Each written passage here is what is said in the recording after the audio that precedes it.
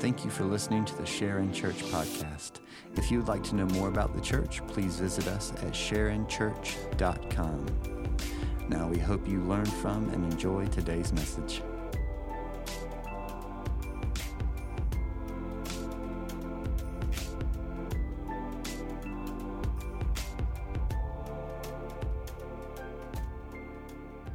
If you'll grab your Bibles, we'll be in 1 Peter again today. We're continuing our series called Exiles as we study through the book of 1 Peter. It's a letter that Peter has written to churches, Christians in the Roman Empire who are undergoing the beginnings of persecution under the Emperor Nero. I mean, intense persecution. It's beginning to amp up now. Peter senses it. He's in Rome. He calls it Babylon, which we'll talk about here in a bit, and he speaks to the Christians in Rome. He reminds them, you are exiles. You are not of this world. You are not of Rome. You are of the kingdom of heaven. You don't belong here. So he reminds them of that, reminds them they are chosen ones. They've been elected. They're chosen by God and chosen for such a time as this. As we've studied throughout this, and we'll do so for another 8 weeks or so, we have resources on our website. So if there are other ways that you want to dig into the scripture, there are books, there are articles, there are a couple of classes, like online classes you can take. There's a reading plan. All that's on our website. Feel free to go there. I would encourage you to. Like anything that we do here on Sunday morning, it's a gift that we get to do it. But if we don't do this Monday through Saturday, really means nothing. We can gather and we can huddle together, but if we don't go out and run the play, it doesn't matter that we've huddled together. And so I want to encourage you to do that. What I'm going to do is I want to read verses 13 through 25. And then what I'd like to do is I'd like to walk backwards through the passage. Because I think the way that our minds work, I think we miss what's happening reading it front to back. I want to start at the end and then work our way backwards a bit this morning just to help us understand, help us to understand what Peter is saying. So let's just read this together. 1 Peter chapter 1, I'm going to begin in verse 13, and I'll read this out loud for us. Therefore, Peter says, preparing your minds for action and being sober-minded, set your hope fully on the grace that will be brought to you at the revelation of Jesus Christ. As obedient children, do not be conformed to the passions of your former ignorance, but as he who called you is holy, you also be holy in all your conduct. Since it is written, you shall be holy, for I am holy. And if you call on him as Father, who judges impartially, according to each one's deeds, conduct yourselves with fear throughout the time of your exile, knowing that you were ransomed from the futile ways inherited from your forefathers, not with perishable things such as silver or gold, but with the precious blood of Christ, like that of a lamb without blemish or spot. He was foreknown before the foundation of the world, but was made manifest in the last times for the sake of you, who through him are believers in God, who raised him from the dead and gave him glory, so that your faith and hope are in God. Having purified your souls by your obedience to the truth for a sincere brotherly love, love one another earnestly from a pure heart. Since you have been born again, not of perishable seed, but of imperishable, through the living and abiding word of God. For all flesh is like grass, and all its glory like the flower of grass. The grass withers and the flower falls, but the word of the Lord remains forever. And this word is the good news that was preached to you. Now, Peter is a fisherman, and so Peter writes like a fisherman would write. Paul and his letters are just eloquent and they're full of scholarly wisdom. They're written well. Peter, no shade to Peter, but he's not what Paul is. A fisherman trying to write theology is going to sound different than a theologian writing theology. And so that's why in this, it feels a lot like a sixth grade girl is telling you all about her day, isn't it? As you read this, like, I'm lost. I have no idea what you're talking about. And why do I care what she was wearing? It doesn't matter to me. But this is how Peter is going to write. So I want to walk us backwards through it, hopefully to unpack what Peter is actually saying. Any of you here today play fantasy football? Anybody play fantasy football? Yeah. Yep. Good. All right, fantasy football. I play fantasy football. I have for a number of years, and sometimes I get way too into it, way more than I should be into fantasy football. And my wife, Meredith, makes fun of me because it's called fantasy football. And so she makes fun of me for playing a fake game. And the group of guys that I've played with, we played with for years. They're from when we were in Savannah, a bunch of guys from Savannah. And so we play together. Some of them are way too into it, like way too into it. It's all they can talk about all the time. A few weeks ago, our fantasy football, our fake football league, the idea of fantasy football is this, that you pretend you're the commissioner or that you're the owner of a football team. And you draft from today's football players, and then you create a team. Then you decide which of those players is gonna start, and then depending on how those players play in the game, your team gets points. And so what's happened is, I no longer cheer for a team, I cheer for my team. So I don't care who wins on Sundays as long as my player gets amount of points and those types of things. But a few weeks ago, my fantasy football league in Savannah that I'm a part of decided they were going to do a mock fantasy draft, which is actually a fake football draft is what that is. That's what that is. So 10 grown men get online together to do this fake football draft, where the players don't know if they're on our team. We know they're on our team. They have no idea. And so we've stalked them for a year throughout the preseason. And now we get to choose them to be on our team. And so, but we get really immersed in this fake football to the point of where this mock draft, this fake football draft, actually then what we use then creates this like ranking system for how your fake football draft went. And guys in my fake football league are then declaring that they are the winners of the fake football draft. That's where we are today in society. That's where we are. That's where we've landed in society today. The problem, though, for many of us, and we're going to study this in 1 Peter, is that many of us, we live in a fantasy world to begin with. The world that we live in is not the world that's actually happening today. And we get so distracted by fake things that are actually fake things of fake things that we miss the real thing that's happening right before our very eyes. Now, Peter writes this to a group of Christians, primarily Gentiles, so not Jewish Christians, in Roman provinces that have been burnt to the ground. Chaos is ensuing, and they're about to enter into some dark suffering. Again, the like of which we have never known in America, but our brothers and sisters in Afghanistan know all too well today. But he writes this letter to them to remind them that they are exiles, because what will happen and has happened for a lot of us is over time we forget that we're not from here, that we're from somewhere else. I grew up in Florida, and I went to the University of Florida, which makes me a Gator fan. If you need to leave, that's fine. You're more than welcome at this point to leave. A few years ago, I was watching QB1, a documentary on high school quarterbacks, and I really started to like Jake Fromm, who was the quarterback of the Georgia Bulldogs. And I just had to have my wife hit me and remind me, no, you're a Gator fan. You don't like Georgia quarterbacks. You need to stop that right now. But we forget that we're not from here, we're from somewhere else. I was born in Baltimore, and so I'm an Orioles fan, which is sad. Just pray for me and my soul. But the Orioles have been playing the Atlanta Braves this weekend, and I'll be honest with you, I don't know who to cheer for at this point. I've been in Georgia so long, I don't know I really like the Braves now. But as we live in this world as exiles, we're tempted to fall into this world's way of thinking. And this whole letter is about stepping away from that, particularly in the midst of suffering.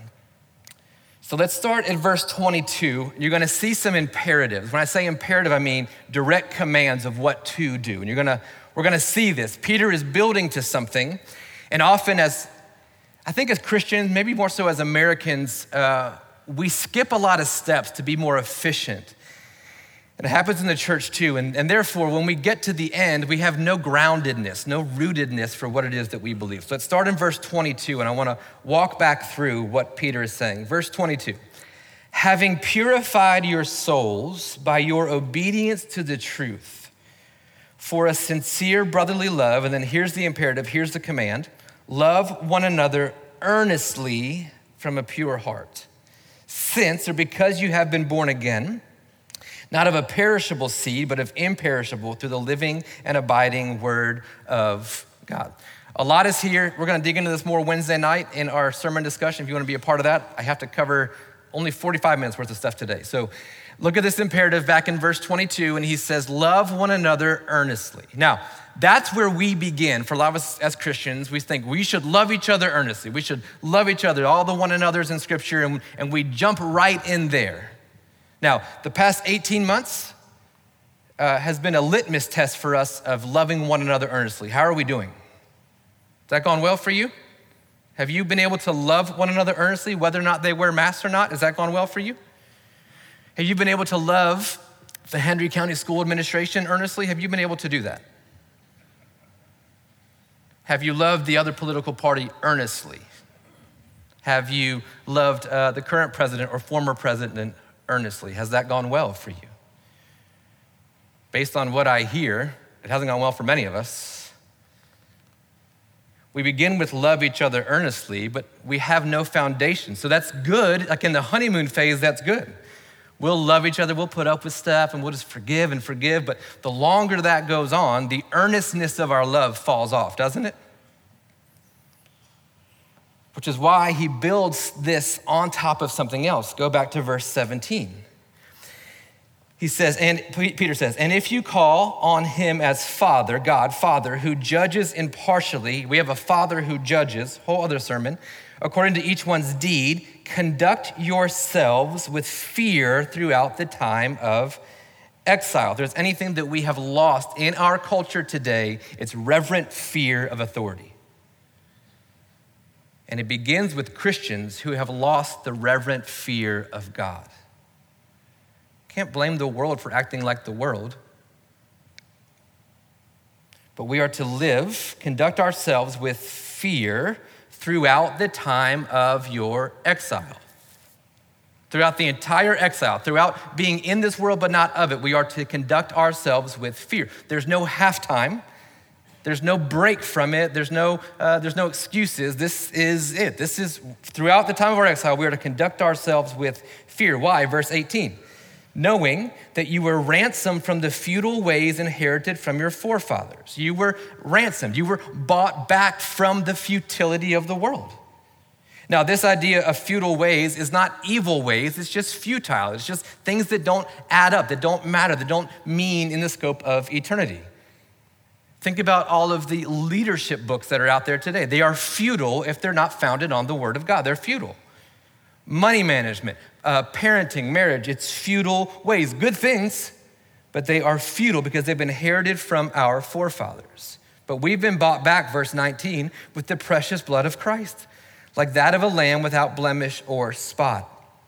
He was foreknown before the foundation of the world. In other words, this isn't plan B, this has been plan A from the beginning. From the foundation of the world, but was made manifest. He was revealed in the last times for the sake of you, readers, who through him are believers in God, who raised him from the dead and gave him glory, so that your hope, faith and hope are in God. Okay, so if we are to love one another earnestly, that is built on this foundation of fearing God, of living a life of reverent respect of God. You wanna know why you haven't loved earnestly throughout the past 18 months? Because we've lost the reverent fear of God. That's why. Because if we really wanted to please God, if we really believe that he is who he says that he is, earnest love of our neighbor would be cake for us. It'd be so easy. But the reason we haven't done that is because we haven't planted our roots in the reverent awe and respect and fear of God. But again, we can't just go there. Let's keep going backwards. Look at verses 14. As obedient children, which by the way, they do exist. They're like unicorns, but they do. Apparently they do. As obedient children, do not be conformed to the passions of your former ignorance. But as he who called you is holy, you also be holy in all your conduct. Holy, we read that and we think perfect, or we think holier than thou. The word holy in the New Testament actually means set apart or altogether separate. When we just sang, holy, holy, holy is the Lord God Almighty, what we're saying is that God is altogether different from you and me. He's altogether separate. He's altogether different from evil. There's no evil that rests in him. He's altogether separate. As he who has called you is holy, then we are called to be holy. We are called then to be set apart, to be altogether separate. And then Paul says, in all your conduct. Now, this word all in the Greek is, it means all of it. Like there's no gray area. We are to be holy in all of our conduct. Well, surely Peter has never met my spouse. If he knew my spouse, he'd understand how hard it is to be holy in all my conduct. No, all your conduct. Well, surely Peter has never gone through what we've gone through with a pandemic. Okay, Peter would be crucified upside down. He who called you is holy, then you be holy. You be set apart in all of your conduct, in everything. It doesn't mean, well, then you can't say it to their face, but you can text it or you can put it on social media. No. All your conduct. If God is holy, then we are to be holy in all of our conduct. This word conduct speaks of the public life, the going and the coming, the back and forth of normal life is what he's speaking of. It says in verse 16, it says, it is written, you shall be holy, for I am holy. This is pulled from Leviticus chapter 11, where God instructs his people to be holy, to be set apart, because he is, in fact, set apart. How do we show the world what God is like? By being set apart. Not by being set above, but by being set apart. So then what do we need to do? How do we be holy? How do we set ourselves apart? Leviticus 10:10 says that we are to separate the holy from the common.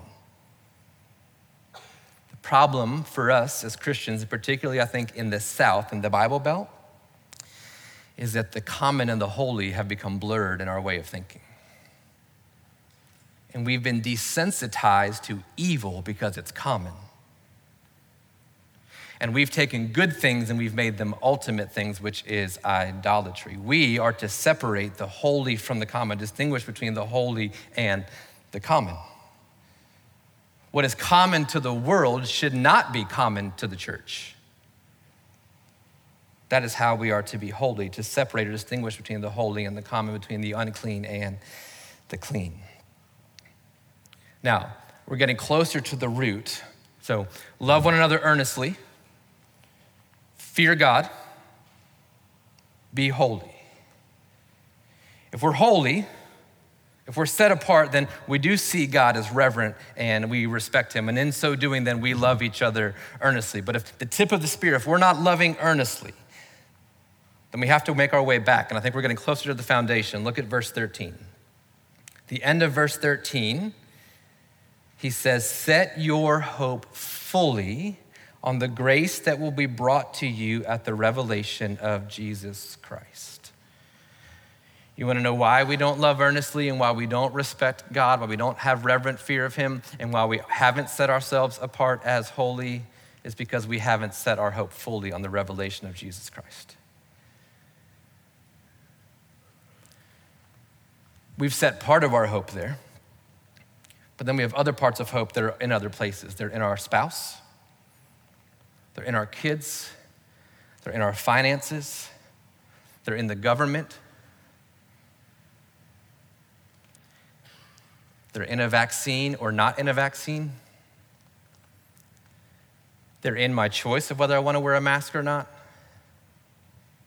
Set your hope fully on the grace that will be brought to you, revealed to you at the revelation of Jesus Christ. Where do we need to place our hope? In the fact that Jesus is coming again. And he's Lord. And he will make all things right. Presidents don't. Governors don't. Doctors don't. God does. Our hope needs to be fully placed on the grace that will be brought to you at the revelation of Jesus Christ.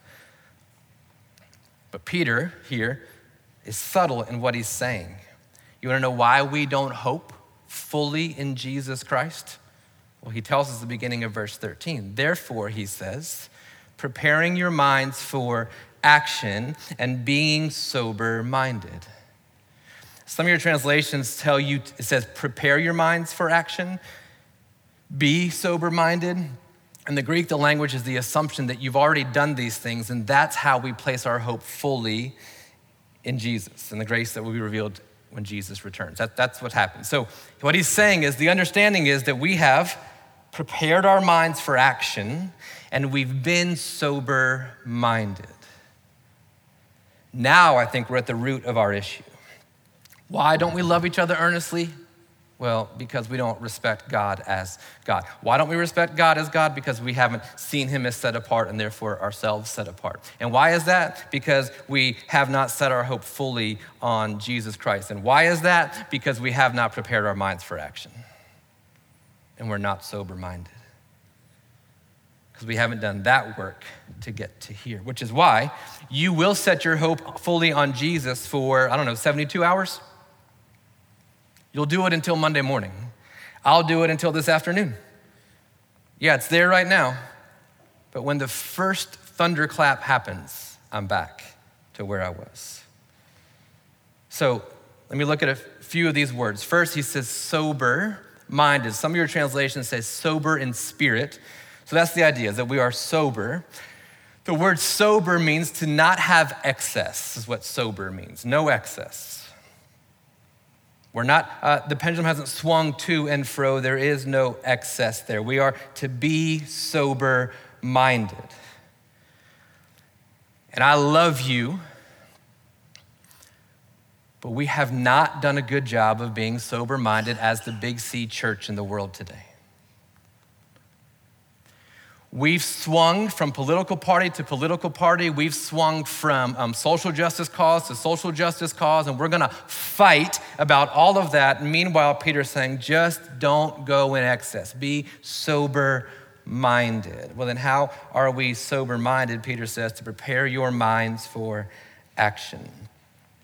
If you have the King James, it says this, gird up the loins of your mind. Did you know that your mind has loins? I didn't either. The idea here in the Greek, Peter says, gird up the loins. He's a fisherman, right? So he's gonna say it a bit differently. Gird up the loins of your mind. Well, what does that mean? I'm gonna show you a picture of what it means to gird up your loins. To gird up your loins is this. Men in this culture wore long, flowy robes because it was the hot, arid desert, and every once in a while you'd get a breeze. And it would feel better if you were wearing a long robe, and it would cool you off. And so they would wear these, usually a light kind of a fabric, and it would cool them off. But the problem with that is you can't run in one of these. You can't run in it. You can't go to battle in this. You can't have any sort of action. So you'd have to gird up your loins. You'd have to tuck in the excess. And so they would take the excess. You see the picture. They would take the excess, pull it up, wrap it around, either tuck it into their belt or tie it together, which then creates what I believe high school boys are wearing now, which is really short shorts.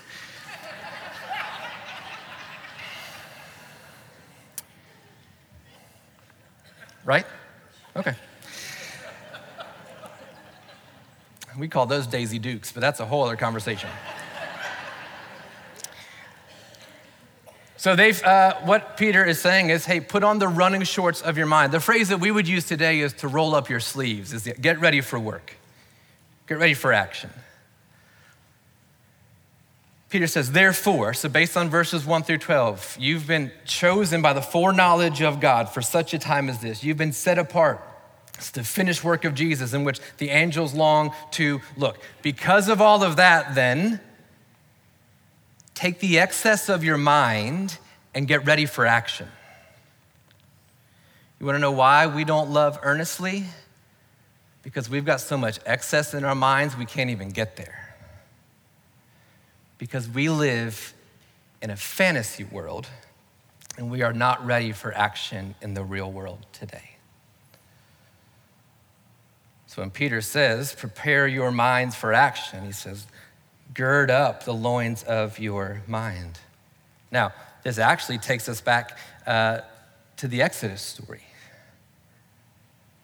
The first mentions of girding up your loins is the 10th plague when God sends the angel of death. If they had the blood of the Passover lamb on their doorpost, the angel of death would pass over them. And he tells them in the middle of the night, gird up your loins and be ready to go. What God tells the people of Israel in slavery in Egypt is, I'm setting you free. You be ready to follow me. But I think the problem for many of us is that God wants to set us free, but we're not ready to go. Because we like the comfort of the long robe, and we'd rather not go to war. We'd rather not fight. We'd rather not engage in what's happening. We'd rather just stay still. Gird up the loins of your mind. Prepare your minds for action. Now, I want to be bold about what I'm about to say, but I want to encourage us into practical steps with this. Because we don't have time to just sit around in our robes. We don't have time. Are you paying attention? We don't have time. You think the church in Afghanistan is worried about comfort tonight?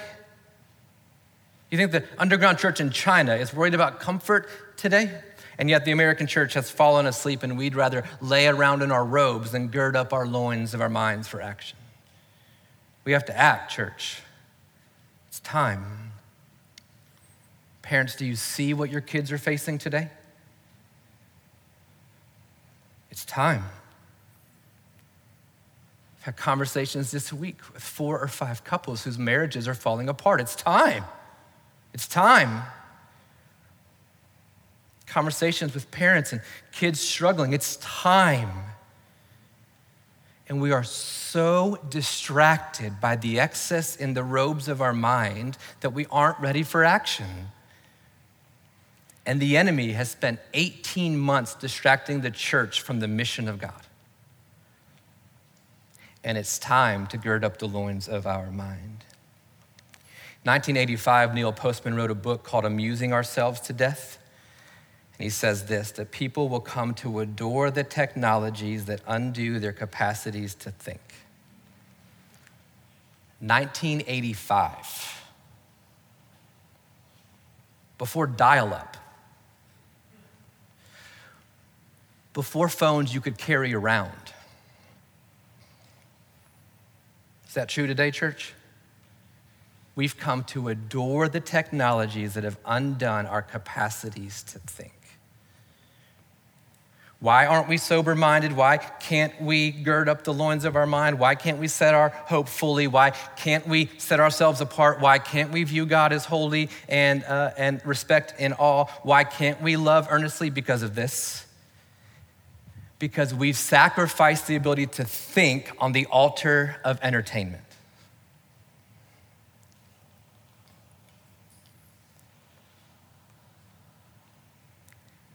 It's time to gird up the loins of our minds.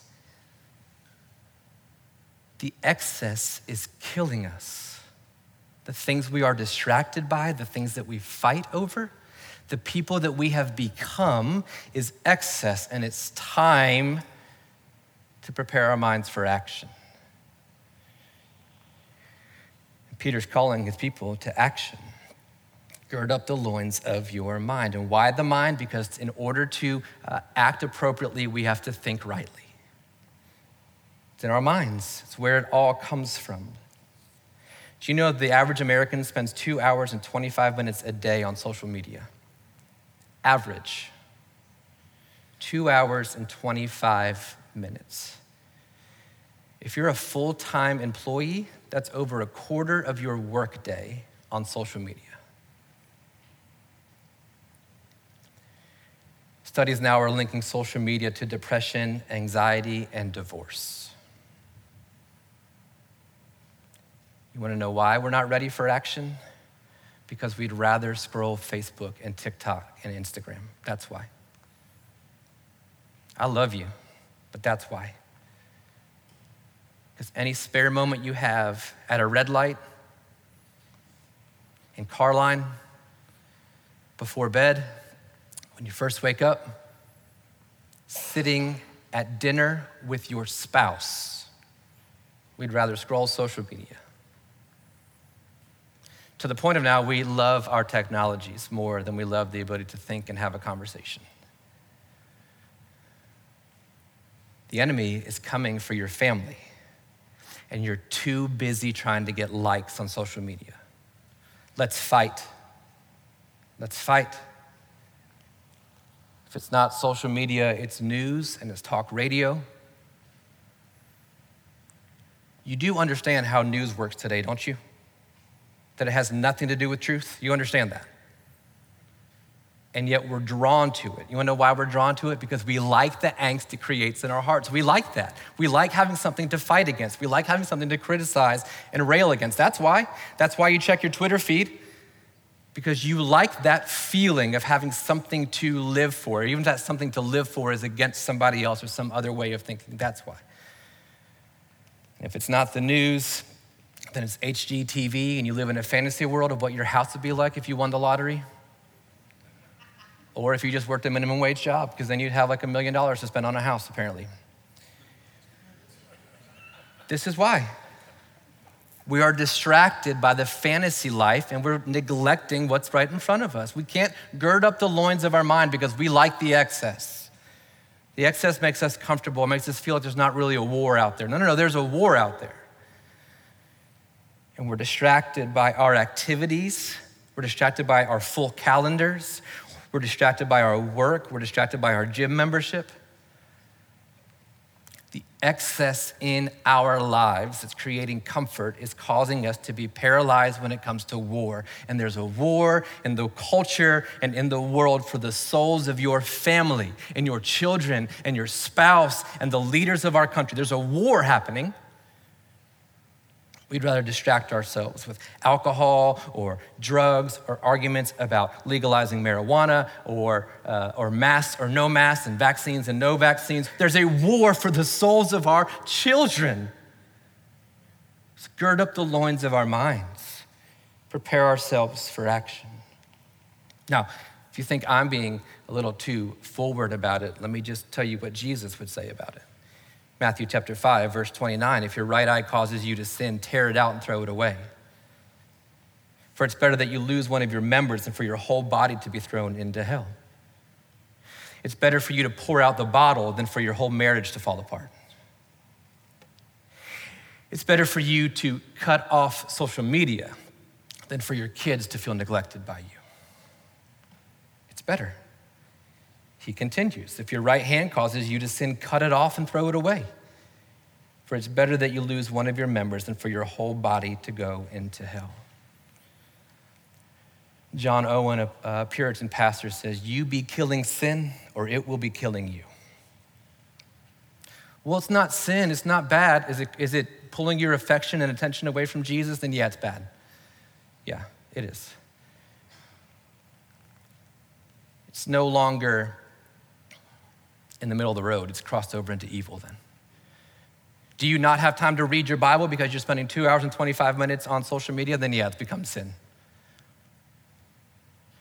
Are you so obsessed with what's happening in the world that you can't have a normal conversation with a person about their life? Then yeah, it's become sin.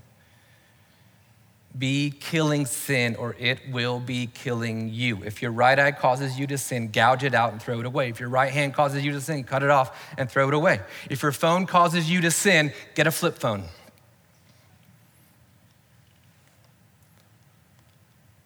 If social media causes you to sin, actually talk to people. Deactivate your accounts. If the bourbon is causing you to sin, throw it away. If Fox News or CNN is causing you to sin, turn it off. You will make it. Kill sin or it will be killing you. The writer of Hebrews says it this way in Hebrews chapter 12. Therefore, since we are surrounded by so great a cloud of witnesses, let us also lay aside every weight and sin which clings so closely. There is some weight that is not sin, but we still need to lay it aside. And let us run with endurance the race that is set before us. Verse 2, looking to Jesus, the founder and perfecter of our faith, who for the joy that was set before him endured the cross, despising its shame, and is seated at the right hand of the throne of God. Since we are surrounded by such a cloud of witnesses, Peter says there are angels looking upon us. Since the saints that have gone on before are over the rails watching and cheering us on, should we not then cut off everything that so easily entangles? Should we not then gird up the loins of our mind? It's It's time for action, church. It's time. Later in the book, Neil Postman says, I believe I'm not mistaken in saying this, that Christianity is a demanding and serious religion. When it is delivered as easy and amusing, it is another kind of religion altogether. But then Peter gives us some hope in verses 24 through 25.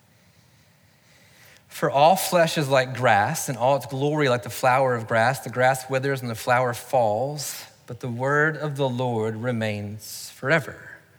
And this word is the good news that was preached to you.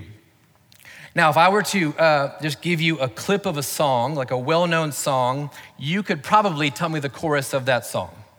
We're not going to do that, but I bet it would happen. Some of us would get the words wrong. Hold me closer, Tony Danza. But other than that, we would probably know what song we're talking about. Peter gives a clip here of Isaiah chapter 40 because he wants the people to understand the word that was preached to them is this in Isaiah chapter 40. Now, Isaiah, the prophet Isaiah wrote this letter to the people of God who are in exile, Babylon, the Babylon. That's why Peter calls Rome Babylon, the empire. And the first 39 chapters are all about how they've sinned against God and something's coming for them. And then almost immediately when chapter 40 begins, God gives a different word to the prophet Isaiah. And this, I believe, is what Peter wants the readers and us to understand about what's happening. Verse 1 of Isaiah 40, comfort, he says. Comfort my people, says your God. Speak tenderly to Jerusalem and cry to her that her warfare is ended, that her iniquity is pardoned, that she has received from the Lord's hand double for all of her sins. She has paid for it. A voice cries, in the wilderness, prepare the way of the Lord, make straight in the desert a highway for our God. Every valley shall be lifted up, every mountain and hill be made low, and the uneven ground shall become level, and the rough places a plain, and the glory of the Lord shall be revealed, and all flesh shall see it together, for the mouth of the Lord has spoken. Then we'll skip down to verse 28. Have you not known? Have you not heard? The Lord is the everlasting God, the creator of the ends of the earth. He does not faint or grow weary. His understanding is unsearchable. He gives power to the faint, and to him who has no might, he increases strength. Even youths shall faint and be weary, and young men shall fall exhausted. But they who wait for the Lord shall renew their strength. They shall mount up with wings like eagles. They shall run and not be weary. They shall walk and not faint. Let's gird up the loins of our mind today. The Lord is faithful. He will restore and renew our strength. Are you weary from the journey yet? Are you tired of the culture? Are you tired of trying to raise godly kids in this world? Are you tired of trying to hold your marriage together?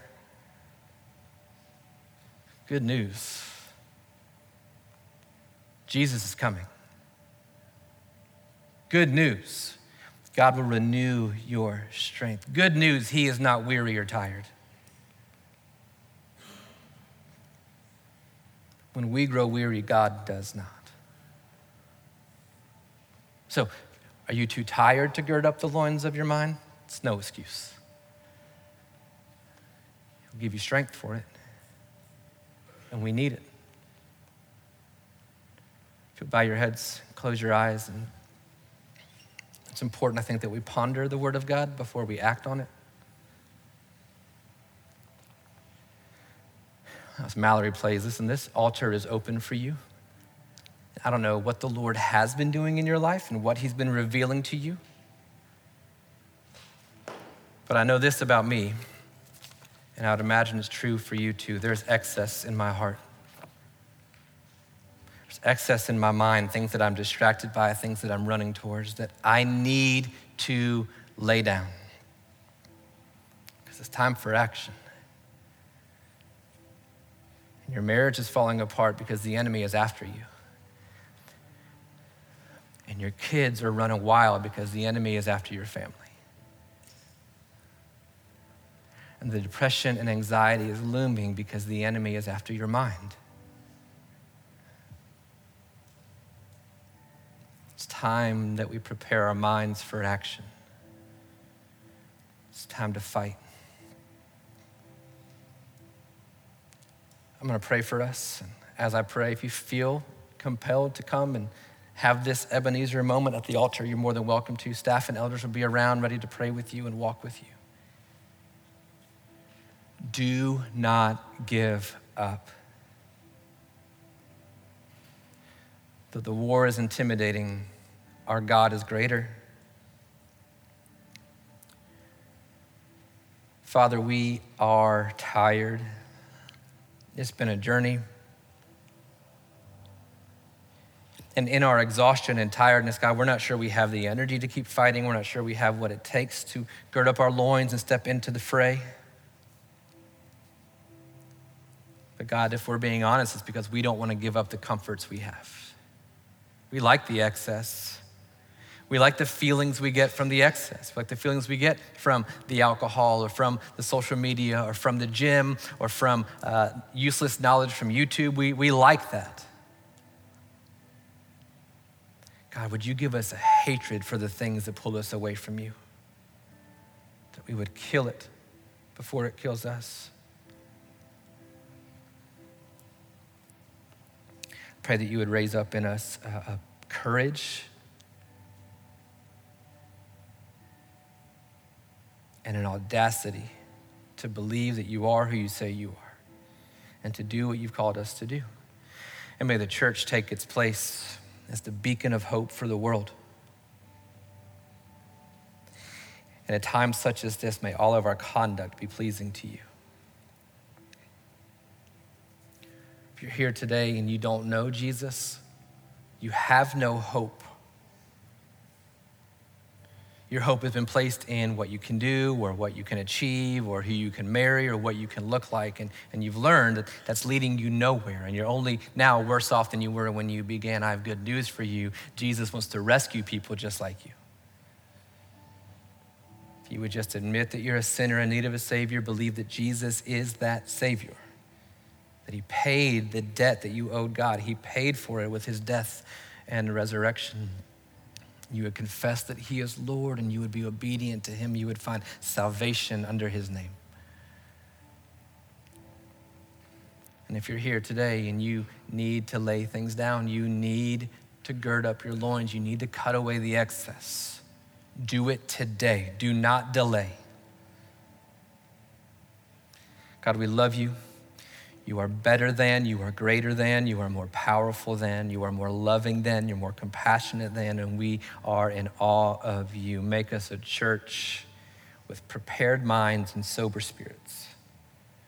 In a world that wants to push us to and fro and make us anything but sober-minded, God, remind us of our hope we have in you, that it would settle our anxious hearts.